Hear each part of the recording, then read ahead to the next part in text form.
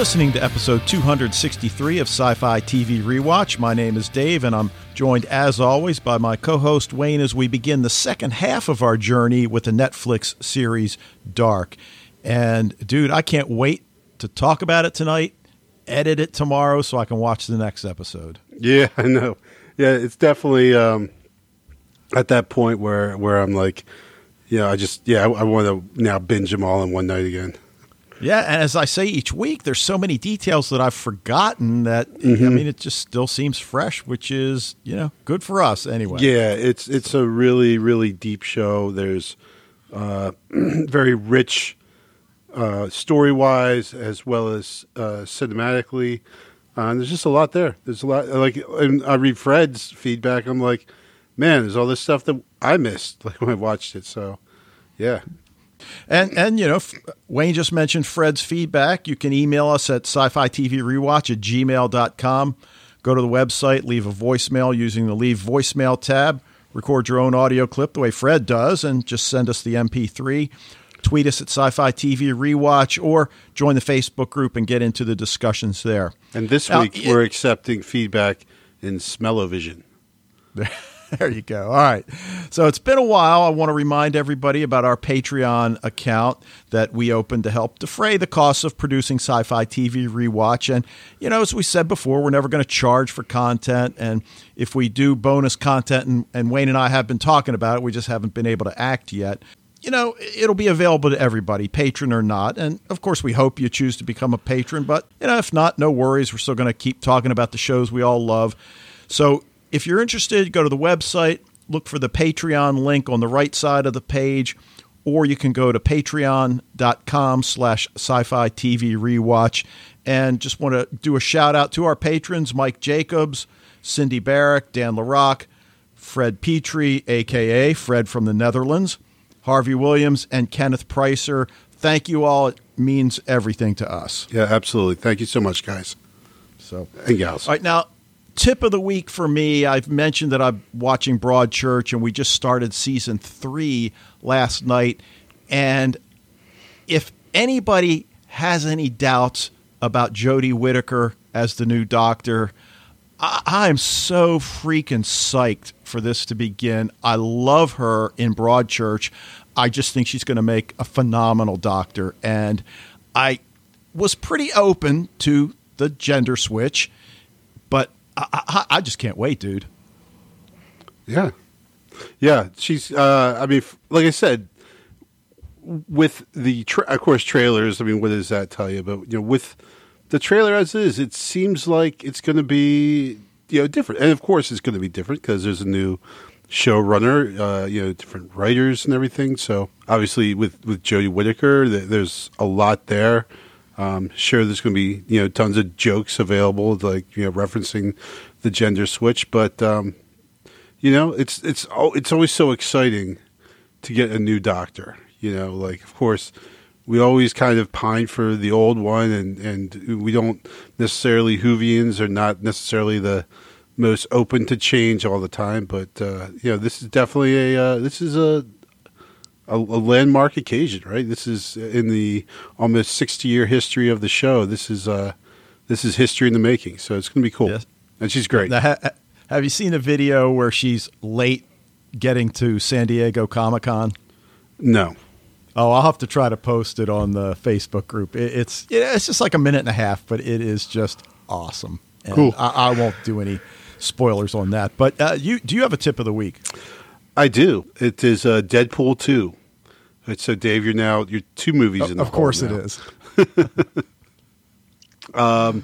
Which is awesome. I don't know if there was a new director for it. It seems, obviously there's a lot of stuff very similar to the old one, but with a new, kind of new story in there. And, it was awesome. Still super funny, extremely violent, just great all around. Loved it. So Dave, now you can binge both movies at once. All right, sounds good. Although I think when I recommend something this strongly, you're going to love it.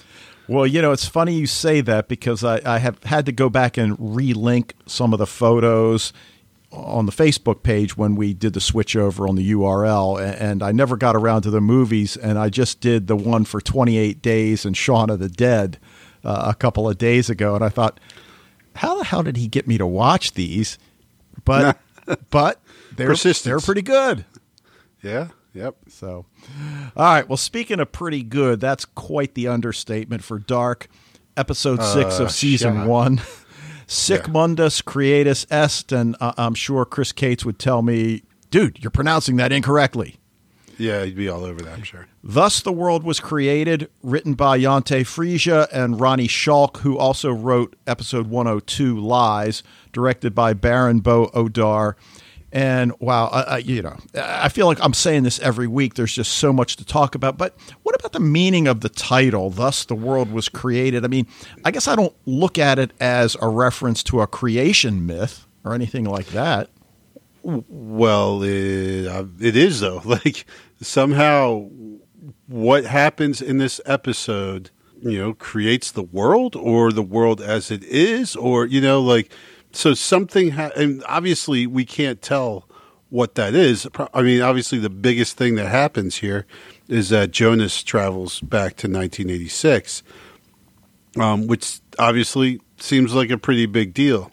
But so that, maybe what he did there then has repercussions, or is it something that Magnus did, or something that Katerina did, or or is it Katerina's severe beating down of Regina? There's so many things that happen, but something in there caused a major shift, I guess. Okay. All right. So I mean, certainly the world, the time-traveling world, I guess. And, of course, that leads us to the question, who's responsible for the cave? And we don't get an answer to that, but we certainly do get a lot of information that we didn't previously have about the caves. And, as you said, Jonas makes it through to 1986. It appears, though, he suspects something's a bit off, and whether he knows he's in 1986 remains unknown. But when he realizes that the girl in the truck, his name is Hannah. This is a small town after all. And whether, he notices that, oh, you do kind of look like my mom. You look like my grandfather a little bit. So, yeah, so we don't know what he's thinking. But, and there are several storylines we're going to talk about, but one that's sort of just left to its own devices in just 2 small scenes is that deal with Peter and Tronte in that cellar. Yeah, what the hell? Well, and they're talking about 19 minutes to go, and of course we're thinking to go until what? What are these two up to?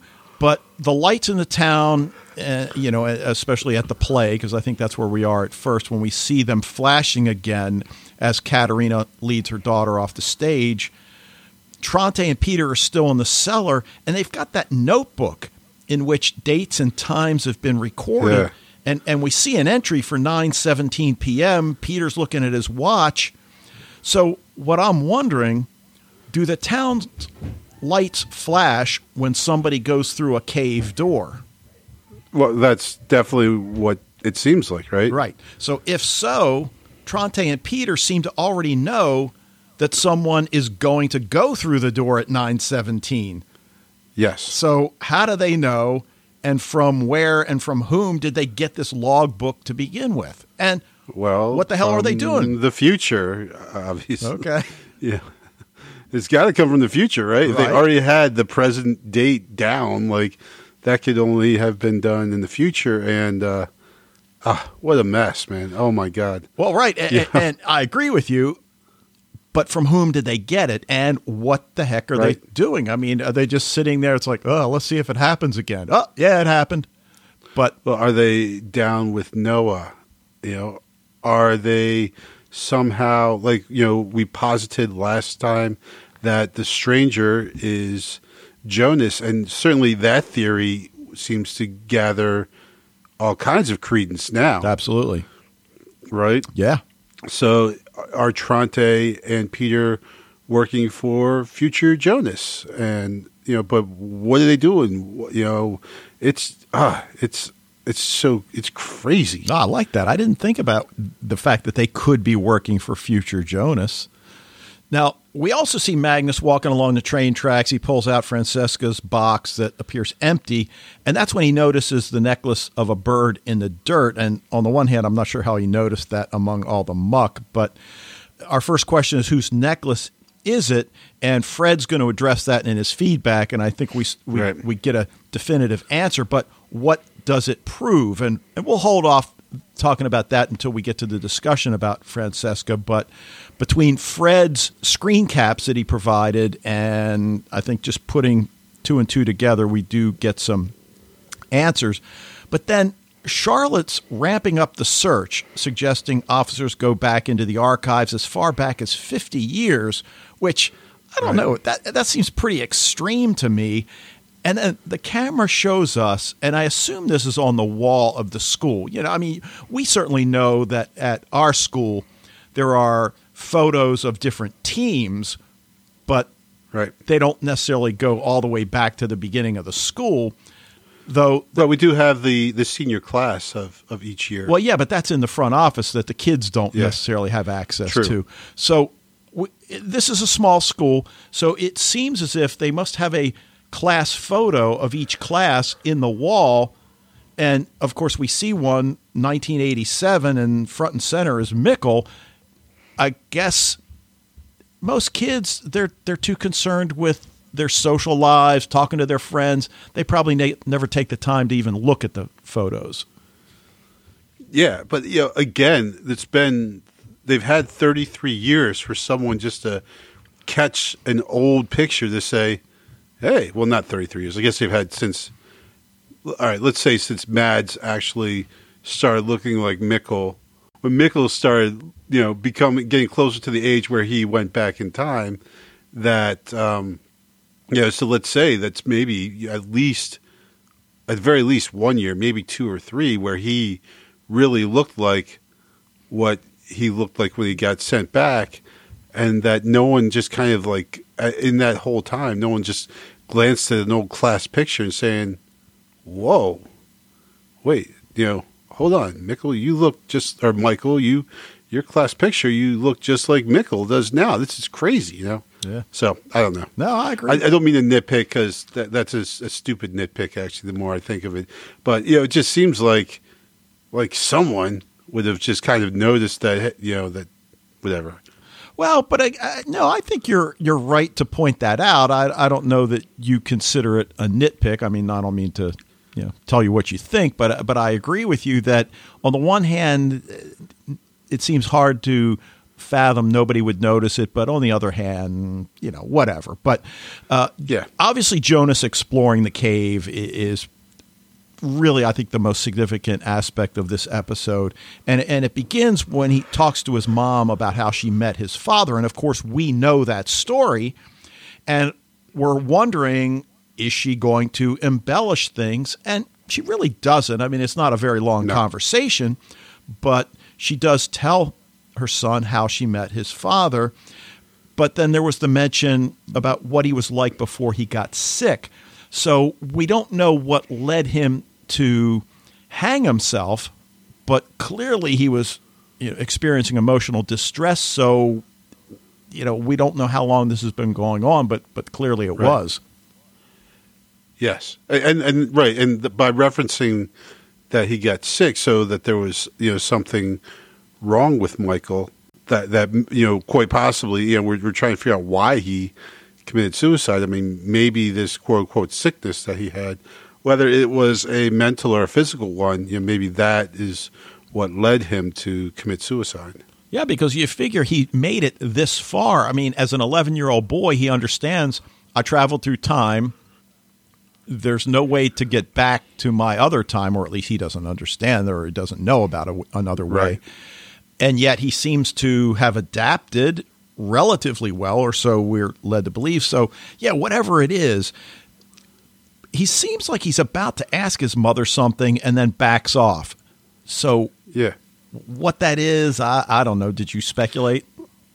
I don't know. There's so many things he could ask her, especially since he just read a note his father telling him that he was this Mikkel Nielsen that you knew. He went back in time, stayed there, grew up, and became Jonas's father. So to say that he has questions about this, that's probably kind of an understatement. Yeah, right? yeah, and I think it's really fortuitous of him to not ask that question, if in fact that's what he was about to bring up, because I think he understands. While he may love his mother, I'm not sure he trusts his mother. Yeah, right, absolutely, right. And also, well, and I agree with that 100% because especially that he calls her mother, not mom, right? Well, and it's never. I can never figure out what's an accurate translation. Right, exactly. I was about to say, that because I am listening to the dub version, but I'm pretty sure that it's like the formal in German as well. So, I mean, if that is the case, if the original script has him in German referencing her as mother in a very formal, objective fashion, distance fashion, then that kind of adds more fuel to that fire as to what the relationship is like between Jonas and Hannah, because we really don't see them interacting except for just like basically him walking out the door, not even a see you mom love you, just kind of like comes and goes as he pleases. Hannah really doesn't seem to have much effect on his life at all. Right. Well, to confuse the issue even further, I can tell you the audio, as you know, he says mother. The subtitles say mom. So, as I have always said, I always have the subtitles on as well. But right. Regardless, he goes in his room. He gets the items that the stranger gave to him. He pulls out the map and he notices that follow the signal. And I really got the sense that he recognizes the fact that this notation wasn't on here when I first got the map. Right? Because we saw the stranger go into his room and write something on there. I assume that's what he wrote. But, he packs up all the items, enters the cave, and uses that futuristic light the stranger gives him, the Geiger counter, and he proceeds into the cave. And one of the first things he notices is that red cord attached to an anchor, as if somebody wants to be able to find his or her way out, just... Yes.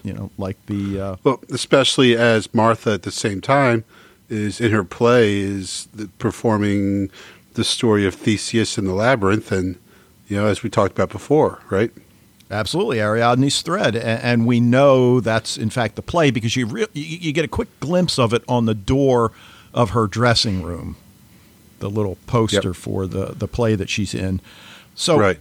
Well, and then in the play, when, did you notice when she gave the thread to Theseus, it was red? Yes, absolutely.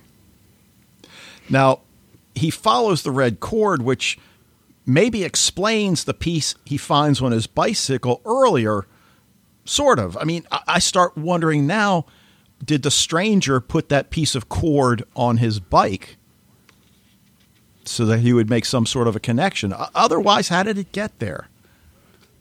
Right. No, well, yeah, because Jonas was in. All right, I'm getting details confused here, but Jonas went to the cave. Then the stranger was outside, watching him go, and then when Jonas came back out, then the red cord was on his bike. So that's definitely. I think that if I had to say, I can't say with any certainty, but I would say that the stranger put that on his bike so that when Jonas eventually gets into the cave, he would recognize the red cord and follow it. Now, let's take this a step further, because, if the stranger is future Jonas, this has already happened, right? Yes. So he knows, okay, I remember. I saw the red cord on my bike, and that got me thinking. And then when I went into the cave, I saw these red cords, and I followed them, and I ended up in 1986. So all he has to do is play out the game that's already been... Oh, my God, it's just time travel. Woo! Yep.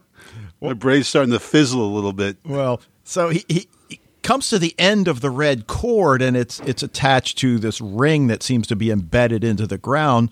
And that's the point he brings out the Geiger counter and follows the signal, which gets stronger as he goes farther into the cave. And he eventually comes upon a metal plate, door, whatever you want to call it, with Sic Mundus Creatus Est engraved on it. So, of course, who built the doors in the cave? When did they build them? I mean, the inner cave is clearly man-made. We don't know by whom, we don't know when, but he opens a door which closes behind him, sees a corridor ahead that keeps getting smaller, and he eventually comes to another door that looks the same, opens it, goes through. But did you notice also there did seem to be at least two paths that he could take? Yes. And he chose the one less traveled. Oh, nice. Well, I mean, I think he took the one plenty traveled because it seems like there's a lot of traffic back and forth in 1986. Yeah, but so we know there's at least two, and if there's two, there could be three. We didn't see them yet. Sure. But yeah, certainly because he has that choice, right? And he, like you said, he chooses which one to go down. Now, I don't know if there was any rationale, rhyme or reason behind which one he chose, but he chooses one, he goes down it, and pop, pop, pop. Yeah, in retrospect, I wonder, because I don't remember if the signal was stronger that direction. I don't recall that he was still holding out the Geiger counter at that point. But yeah, I don't recall that either. It seemed like to me that he just kind of picked one over the other, but I don't know. Fred will let us know for sure next week. Yeah. Now, of course, our first question, where and when is Jonas as he exits the cave? And he comes to that bus stop that we've certainly seen a number of times, immediately sees the missing posters for Mads. And the first time I watched this, I thought, well, what the hell is he thinking? But he's got that letter that the stranger gave to him, so that he's probably piecing things together, as bizarre as it must be for him, so that when Hannah and her father pull up and ask if he wants a ride, and he hears that her name is Hannah, whether he realizes he's in 1986 is, again, kind of irrelevant. He understands, I'm sure, that he's in the past. Right, yeah, absolutely. And, there's like part of this also, while we're talking about, Hannah and her father, this is, again, a situation where there's a person in 1986 who isn't, as far as we can tell, we haven't met in 2019, right? And who's that? Including Hannah's father. Oh, right, correct. So this is like now the second time we've seen him in the past. Charlotte is, right? Yeah. No, I'm sorry, Claudia. Claudia then is the other one. Obviously the older people like old, Titleman and the Dopplers, Peter Doppler's dad. But those guys are old in '86. Like we can accept that certainly they will have passed on before 2019. But Hannah's dad is the same generation as Tronte and Yana. So I wonder if there's more, if we're going to see that there's more to that, Yeah, sure. Now, speaking of finding out whether or not there's more to something, Ulrich essentially reopens Mads' case. I mean, it's certainly not officially, but he goes into the 1986 files and pulls his brother's case, and he looks at that photo of the two of them, and certainly that's not the first time he's seen that photo, but we learn what it is he really gleans from that. But before that, he listens to the interview tapes, and immediately he hears his mother talking about the events of that night, and we can tell right away he doesn't believe what it is that she says. So of course, then he goes to his parents' house and sees his father, and we don't see a whole lot of hugging in Dark, although in this episode we do, and we'll get to some of the other later on. But Mom's asleep. She's on pills, his father tells Ulrich. And he asks whether or not there was ever a suspect with Mads. And we didn't need Ulrich's father to tell us that Egon Tiedemann was an idiot. But Right. But he does confront his father because he knows his mother was lying about where his father was that night. Yes. Which probably he was, in the old bunker there. Well, I mean, he says, though, he was with his girlfriend that night, which... Or does Yana tell us that? Yeah. Yana tells us that. Yes. Yeah. And he just relies on the old what he's done that before is just kind of keep lying through it and like, are you suspecting me? Like, getting all, his hackles up and everything. Well, right. And then the mother comes in the room and alibis her husband again and hugs. She's really an enabler here, Well, but obviously the truth comes out because Mom starts telling that story about the brothers fighting on Christmas Day. I think she says over the action figures, and that Mads got a gash on his chin. And, that line, I think, if you have siblings, 1 minute you hated each other's guts, the next you were best friends. And I think a lot of us that have siblings can certainly relate to that.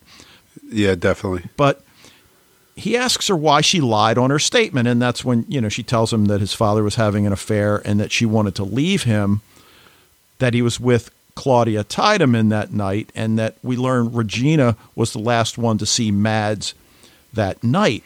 So we're getting all of this information thrown at us, people that we didn't necessarily suspect, and I'm not sure we still do. And I think that's one of the beautiful things about this episode is just that they throw so much at us, yet they manage to answer so many of the questions and resolve so many of these things that we did have thrown at us. And of course, yeah, it's kind of like we talked about last week, right? That phenomenon how they, answer questions, but then create questions at the same time. Right. But then the truth comes out about Ulrich being accused of rape at 17, and we learned that he always assumed that it was Regina that turned him in. But after she goes through that conversation about how Mads was really the only nice person that she knew, the only one that never had a bad word, and she always thought, why him? And point blank blames Ulrich for Mads' disappearance because he had to walk me home because I was afraid of you and Katerina. Which, fair enough. Yes. The first scene of the episode is, Regina tied up to a tree. Yeah. So, Regina, I think she's becoming like one of the more fascinating characters in this series, in this episode. Yeah. She manages to, at one point we see her tied up to the tree. And so, of course, we feel sorry for her. Obviously, she's scared out of her mind. She always seems like a teenager that doesn't have a ton of confidence in everything. So she's scared. She's, terrified, I would say.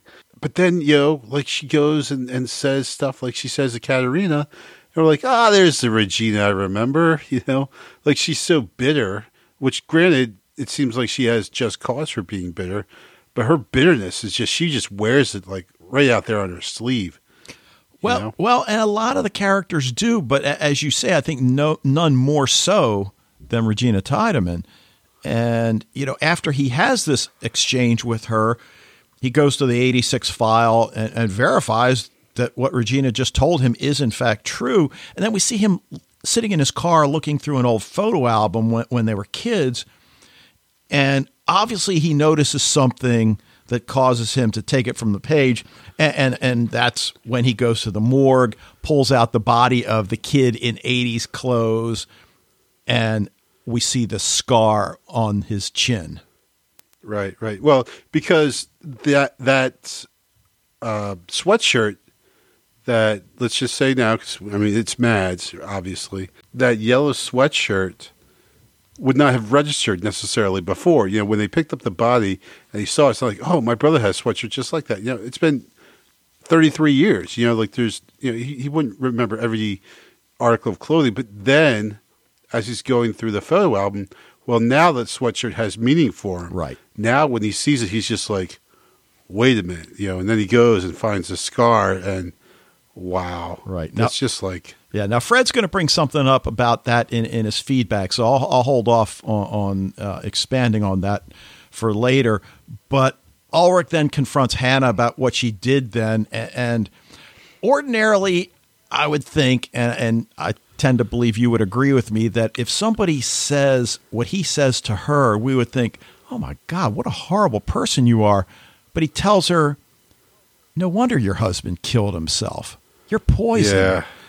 And you know what? If anybody deserves that, it really is her. I mean, she really is a horrible. Well, I don't know. she's not good. She's not good. Yeah. I will grant you that.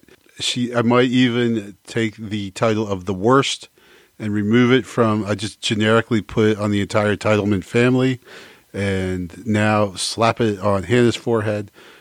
But that being said, that's a harsh thing to say. Yeah. Yeah. Yeah. Right. And I think but of course, he did just learn that. Sorry. No, go ahead. Oh, no, I'm just saying, like, he did, just learn that, she's the one who got him arrested for rape when he was a teenager. And so, that's upsetting. Yeah. And basically, she tells him in so many words in the present that, yeah, I'm going to do whatever I need to do to get you. Yeah. And fortunately, he walks away. But, we've been talking about Regina Tiedemann, and while we can certainly put two and two together that her breast cancer likely has something to do with the nearby nuclear power plant, really all we see here is that she and her husband appear to be growing closer together. And while we don't necessarily have any evidence that their marriage was in trouble, I mean, was I missing anything? I mean, other than that, what do we really see? Well, here? I mean, I think, really, like, I totally agree that here it seems like it's actually like a healthy, functioning marriage, which we really haven't gotten that yet. Exactly. Like in any generation. Like, no one. Like the grandparents, no, all bad. Parents, yeah, all bad. All marriages bad. But now we see Alexander actually concerned, caring, tender with his wife. We're just not used to that. Yeah. Now in this episode, in this show. Now, to talk about Katerina for a second, because she's really having a lot of difficulty coping.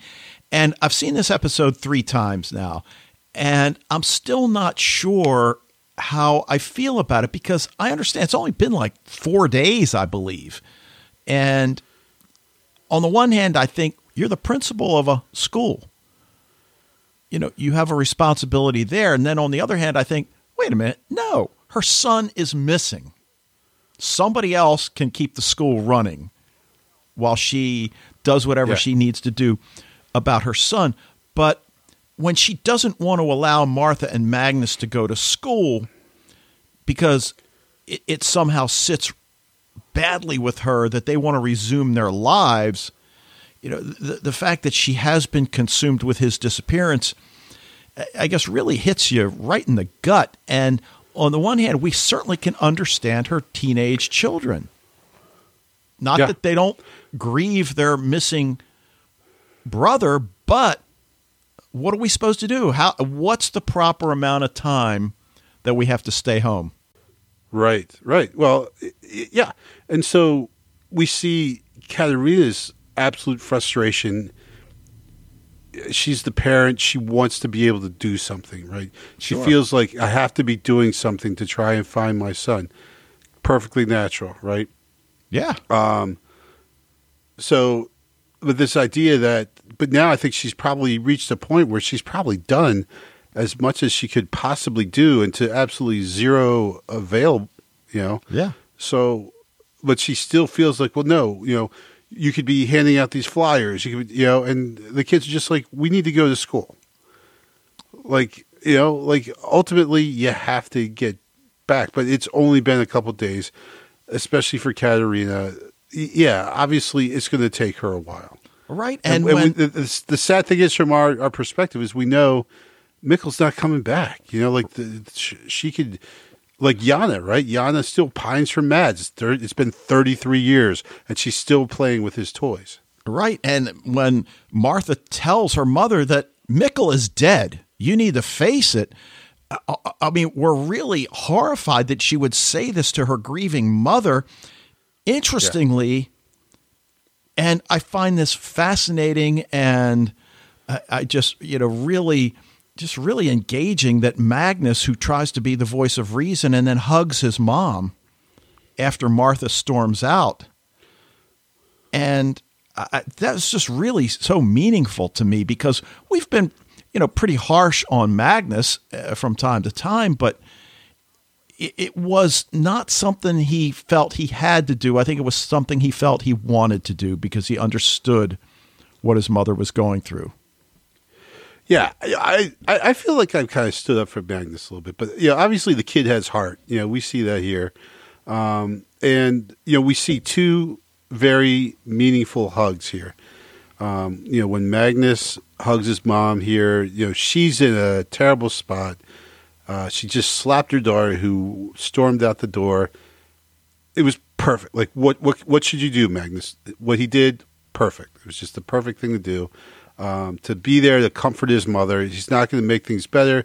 Mikkel's not going to come back, but it's just some little bit of what I think she just feels she needs, like, her family to be supported. Like right now, we've just seen this family kind of broken up, right?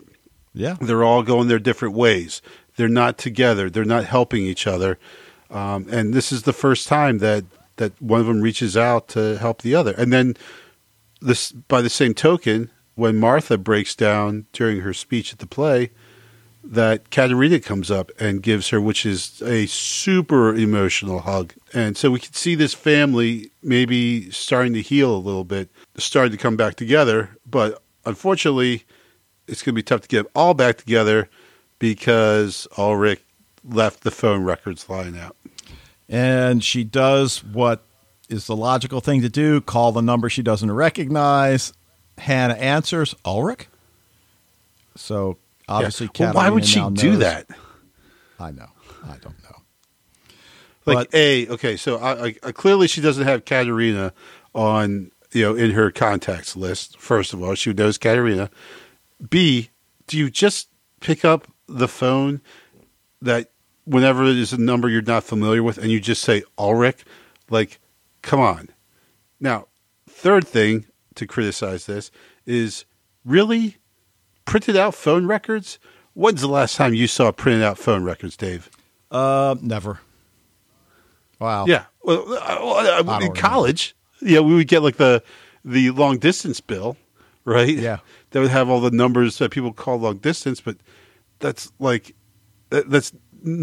I don't. Again, maybe in Germany they do that, but when we get our phone bills here, it's just basically the bill, right? It doesn't have a list. And if they did, and if I were having an affair, the last thing I would do is leave the phone bill lying out on the table. Now, granted, Ulrich's not really focused on this, and obviously, probably, Katerina might have opened up the bill herself. But it's just it seems a little dodgy, this whole thing. Yeah, I know. We believed it more if his phone was sitting on the counter and Hannah called him while Katerina was right there. She's just like, why is Hannah calling you? And then she checks his history and realizes Hannah calls him 20 times a day. That would have been maybe a little bit better. But. Well, and it just kind of leads into the next scene with Katerina, where she's sitting in her car and she calls the radio station's hotline for the talk show that's on that evening, and they immediately put her on the air. I want people to understand what's really going on here. There's a murderer here among us. The city is sick, and all of us are part of it. And it's just, and she certainly says even more than that, but it's just, she's so disgusted, I think, with everything and everyone that she sees around her that I really fear for her. It's funny because she is kind of, as an adult, voicing what she's felt about Wyndon since she was a teenager, at the very least, right? Right. So, yeah, I mean, there's just there is stuff going on in this town that's crazy, that is very dangerous, and you're right. She's putting herself out there for sure. Yeah, and speaking of dangerous, I think we'd all agree violence is never the answer, but it did kind of feel good to see Katerina slug Regina.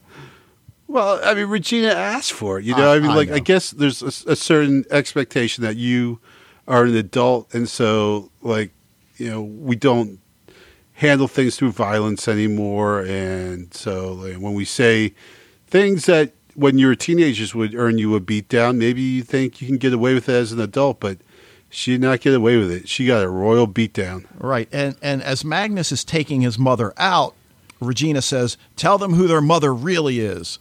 And of course, we're thinking immediately, well, what does that mean? And Fred brings it up in his feedback. I mean, some of the things that we saw her do as a teenager, now we can excuse it that she was a teenager, but right.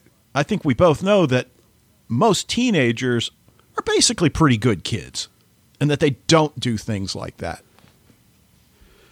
Right. Well, I mean, teenagers can be mean. Well, they can sometimes. be, but there's a point beyond mean that it appears Ulrich and Katerina went on a frequent basis, at least with Regina. Right. Or just maybe they just okay. So maybe when I was a kid, me and my sisters might have tied up my youngest sister and threw her in the closet because she kept changing the television station to what she wanted, and then you could pull the knob off. So she would change the station to Great Space Coaster and then pull the knob and run away. So we might have done that. But that's my understandable. Sister might still be right, exactly. My sister might still be a little bitter about that and still once in a while bring it up. So it was really just the one time, but unfortunately it kind of made an impression on her. So did they just tie her up in the woods that one time and it's just was so traumatic? It's possible. Was it a series of things? That's also possible too. We saw Katerina. She's kind of arrogant and mean as a teenager. But Regina just earned that beatdown. Yes, that wasn't look at what your mother's like. She's a horrible person. No, you taunted her. You basically asked for her to belt you, and she did. So, no, it doesn't mean Katerina's a horrible person. It just means she's on the edge. Her kid is just disappeared, and she's grieving, distraught. She's all kinds of a mess, and you decide to taunt her. That was just not a good call. Right, and that comes on the heels of the confrontation she had with Martha earlier in the day, which, while I don't think Martha intended to taunt her mother, it kind of came across that way, I think, for Katerina. And right. And she ends up slapping Martha. So yes. All right, now speaking of Martha, and you already mentioned the play a little bit, at the beginning, we see she's in her dressing room. Bartosz comes in, and clearly she's not happy to see him. And, he tries the whole thing out. It was my fault. It was my idea to go to the caves. And of course, we're thinking, and Martha doesn't say it, okay, fine, but we didn't have to go with you. So, it's really not his fault. But then, of course, she rebuffs his attempt to kiss her. And he asks her if she wants to run away. I'm like, oh, come on. Yeah. Well, and it just kind of, it's another example of this theme of, people who want to get out of Winden, but no one gets out of Winden. But everyone wants to leave, but no one actually does. Yeah. Now, you mentioned the play, and I'm wondering, is there a deeper aspect that we're supposed to take away here? I mean, some of the lines that her character, Ariadne, says, a loose end in time, and so we all die alike. Well, it does seem as if there's a loose end in time going on in Winden. Yeah. And the other thing that occurred to me, I'd love to see an American high school put on this play. I don't think we did. Yeah. Right.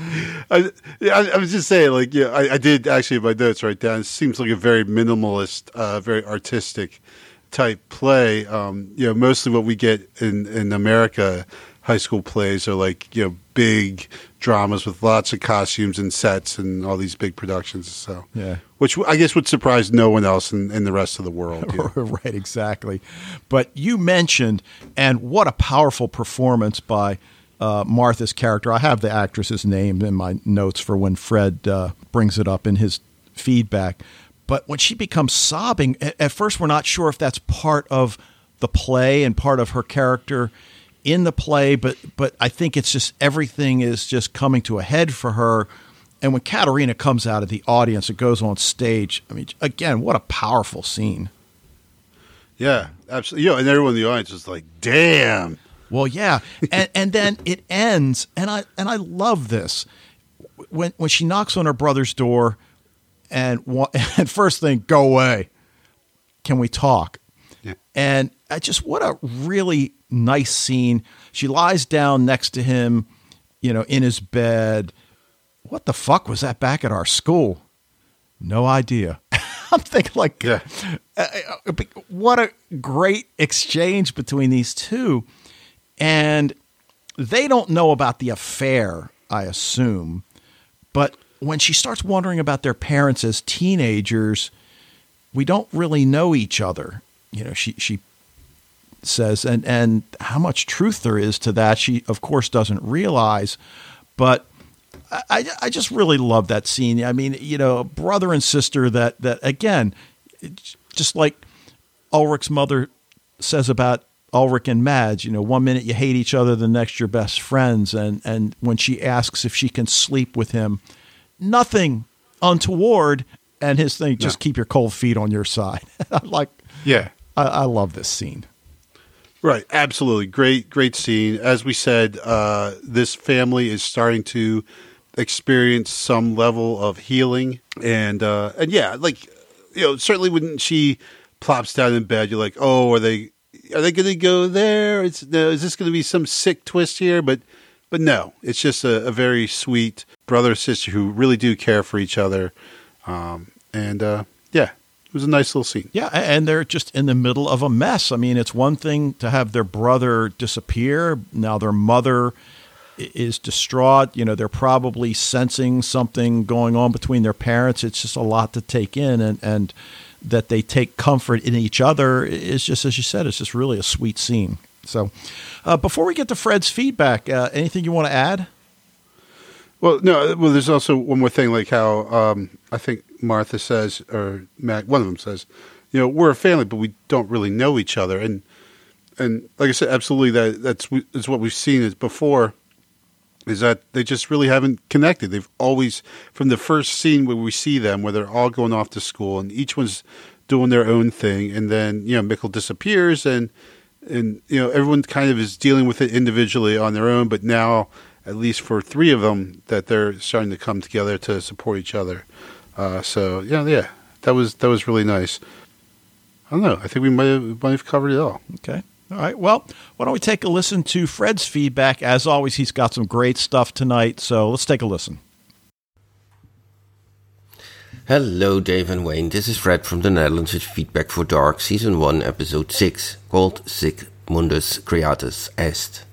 First off, because I always listen to your podcast on my bike to and from work, I once more listened to your Episode 4 podcast after I submitted my audio feedback for Episode 5. So I have some leftovers from Episode 4 now, reactions to what you said in your Episode 4 podcast. You were quite judgmental about Peter and Charlotte not picking up Ellie at school in time. Well, it seems I have to play the advocate's devil here a little bit for them. When Charlotte realizes that she couldn't make it in time, she called Peter to do it, and he would have been there in time if Ellie's classes hadn't finished early, because of a sick teacher. Okay, something went wrong with the communication about the sick teacher, but you really can't say that they are just crappy parents. I think that's really too harsh a judgment. Second point about Episode 4. When Charlotte was at the Doppler's cabin, you said it was strange she didn't knew that bunker, or bomb shelter, or whatever it was. I think it was not that she didn't know it, but it was just that she was creeped out by what she possibly could find there. Certainly, after Peter is not confessing to her what he did in the night, Mikkel disappeared, and after finding the red dirt on the driveway towards the cabin. I'm quite sure she knew the bunker, because when she comes down the stairs, she can easily find the light switch in the dark, so she knew where it was. Furthermore, you had the idea that it was a Cold War bunker. I think it's more a Second World War bunker, because you see written on the wall, 6 Personen, meaning 6 persons.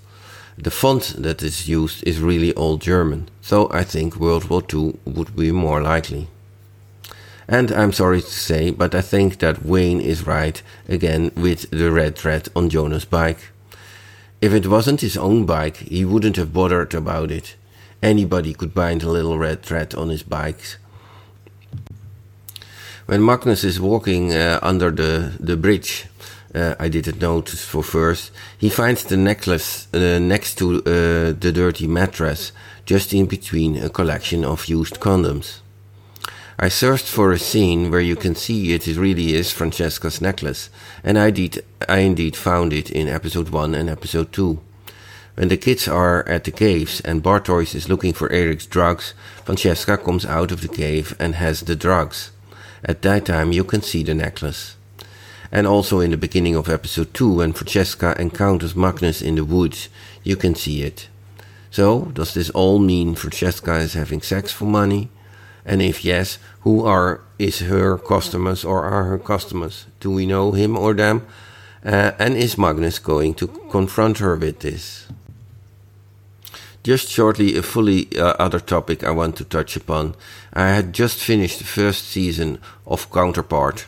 I watched this series mainly because Dave gave me the tip about this nice series, because Olivia Williams is playing in it, who we know as Adele from Dollhouse.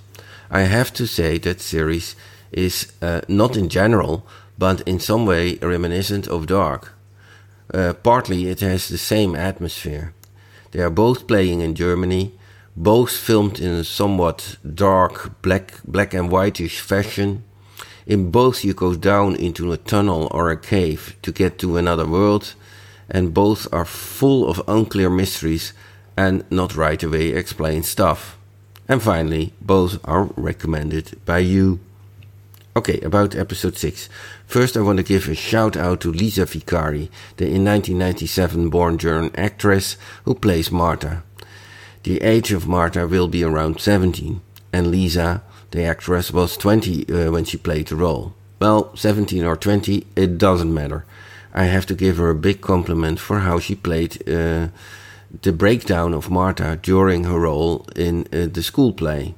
And what makes everything even more dramatic is the fact that her text gives a reference to what happened to her brother, as well as to what Jonas is experiencing in the case just at that instant. So also a big shout out to the writers and filming crew of Dark. Last podcast you were talking about how bad all these families are. Well, Katrina nicely summarizes that in this episode when she is calling the radio station.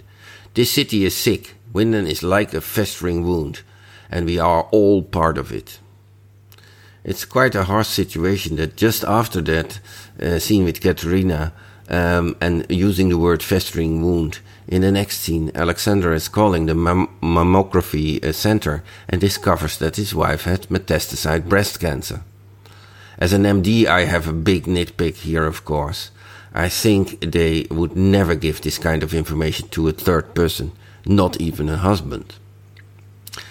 And I feel pity for Ulrich, poor Ulrich, finally starting to know the truth about Hannah through what Regina tells him. Plus the fact that if he hadn't teased Regina back in 1986, his brother possibly wouldn't have been lost. Big new questions. What are Tronte Nielsen and Peter Doppler doing in that bunker? Why are they there? And what are they waiting for? 2. What is that booklet with all those dates and times? And we also see some in the future. Is Francesca having sex? 3. Is Francesca having sex for money, and who are her customers, and do we know them? Or is that just an unimportant aspect of the story? 4. Regina says that Martha and Magnus are not Katarina's children. What the heck? Sometimes I think this series just has a mystery overload. Although we also partly solved the mystery in this episode. We are quite sure now that the unknown 60-looking kid is Mads Nielsen. We see the yellow shirt on the old photograph that Ulrich pulls out of the family album. It's the same shirt as they found on the dead 60s dressed dead kid. But, the quite new question of course, how did his body didn't compose over 33 years? That's of course a big question. And he didn't age, like Mikkel developed into Michael. Final Sherlock Holmes stuff. I also checked the letter Ines has in 2019, if it's really the same as Jonah gets from the stranger. And it really is the same letter. Okay, all for now. A lot of questions again. Greetings, till next time. Fred from the Netherlands. All right, we mentioned Francesca's necklace that Magnus finds on the ground, and that question that's been raised before, whether she's having sex for money. I certainly hope not, because I really like her character. But I got to tell you, that area where Magnus finds the necklace and we see the condom wrappers on the ground is so grungy and disgusting. Yeah. I think I'd be more horrified that anyone would have sex there, let alone, right. Francesca. Right. But, when you're a teenager, you take it where you can get it, I guess. guess. I don't know. But see, I'm just not ready to believe that's where she's getting her money. So. Yeah, but it's so funny because and how I guess that's rather misogynistic of us that when we realized she had a big stash of secret money hidden, that's either she's selling drugs or she's hooking. I guess the whole implication there with where she has the money hidden is that she's earning it in some kind of seedy manner. Not necessarily. And you're right. We hope she's not, because we do. We really like Francesca. She's one of the more sympathetic characters here. But right now, that the implication certainly is there that that's exactly how she's earning it, which of course allows the showrunners to set us up for this and then completely sweep it out from under our feet later when we find out she's just been moonlighting at like a flower shop or something. Yeah. Now, Fred brings up Counterpart, one of the shows that I guess we'd mentioned a few months back. And I think we've said this before, but one of the things I just love about these international series, and I've mentioned several times that my wife and I have watched a lot of Spanish Netflix, is that they have a different sensibility that we as Americans don't see as much in our TV shows. And I love the somber feel that these German shows seem to have, like Dark, Counterpart, Babylon Berlin, which I believe you recommended to me. Or did I recommend it to you? I can't remember. But no, I definitely recommend Babylon Berlin to you. Okay. So, I just love the feel that we see in these foreign shows. Now, Lisa Visconti, that's the actress that plays Martha. Fred points out the performance that we see out of her tonight. And not only in the play, I think it's easy to only focus on that performance, powerful as it is. The scene earlier with her mother, when her mother slaps her, and then the scene that we talked about with her brother at night in his bedroom, I just all combined. I mean, just again, yeah. I don't know how old she is. I mean, she can't be more than 20 or so in real life, but just what a great job. Yeah, it was awesome. I think she's been doing a solid job like the whole time for a character that doesn't get like a ton of screen time. But she really does a great job when she's in there, especially those scenes with Jonas that were, some really tender scenes as well. Not in this one, but in the earlier episodes. Right. Now, Fred points out the connection between Katarina's call to the radio station set against Alexander's discovery of his wife's cancer. And again, it's something that I think Dark does exceedingly well, connecting all of these different families and how on the surface it might not be the same thing that's going on with one family, but at the heart of it, it kind of is. And I think this is just another example of the Dark writers doing that. And Fred has mentioned, we mention problems we have anytime they have a scene in a high school, and Fred points out several times about the medical inconsistencies that he sees. And I, too, wondered about giving information to someone other than the patient when Alexander calls the cancer screening place. But anyway. All right, so Fred brings up a couple questions. What are Tronte, Nielsen, and Peter Doppler doing in the bunker? Why are they there, and what are they waiting for? Well, I mean, we kind of talked about that already as to what they're doing in there and what they're waiting for. I mean, clearly that book is telling them when somebody's going through the door in the cave, but how that ties into, what they're doing, who knows? And then, of course, the booklet with the dates and times, as you allude, it has to come from the future so that they know these things are going to happen because they've already happened. And it's almost like they're just ticking off boxes as they happen. And if I recall correctly, I think I noticed that on at least the page that we were able to see, I think there were 2 more, maybe only 1 more. So I don't know what that means. Yeah, and it looks like they're kind of highlighting the one as it happened, and like the one before it was not highlighted yet. So I don't know what that is about at all. But yeah, I mean, we said this is super, super sketchy right here. Yeah. Both of them seem to have some idea of what's going on.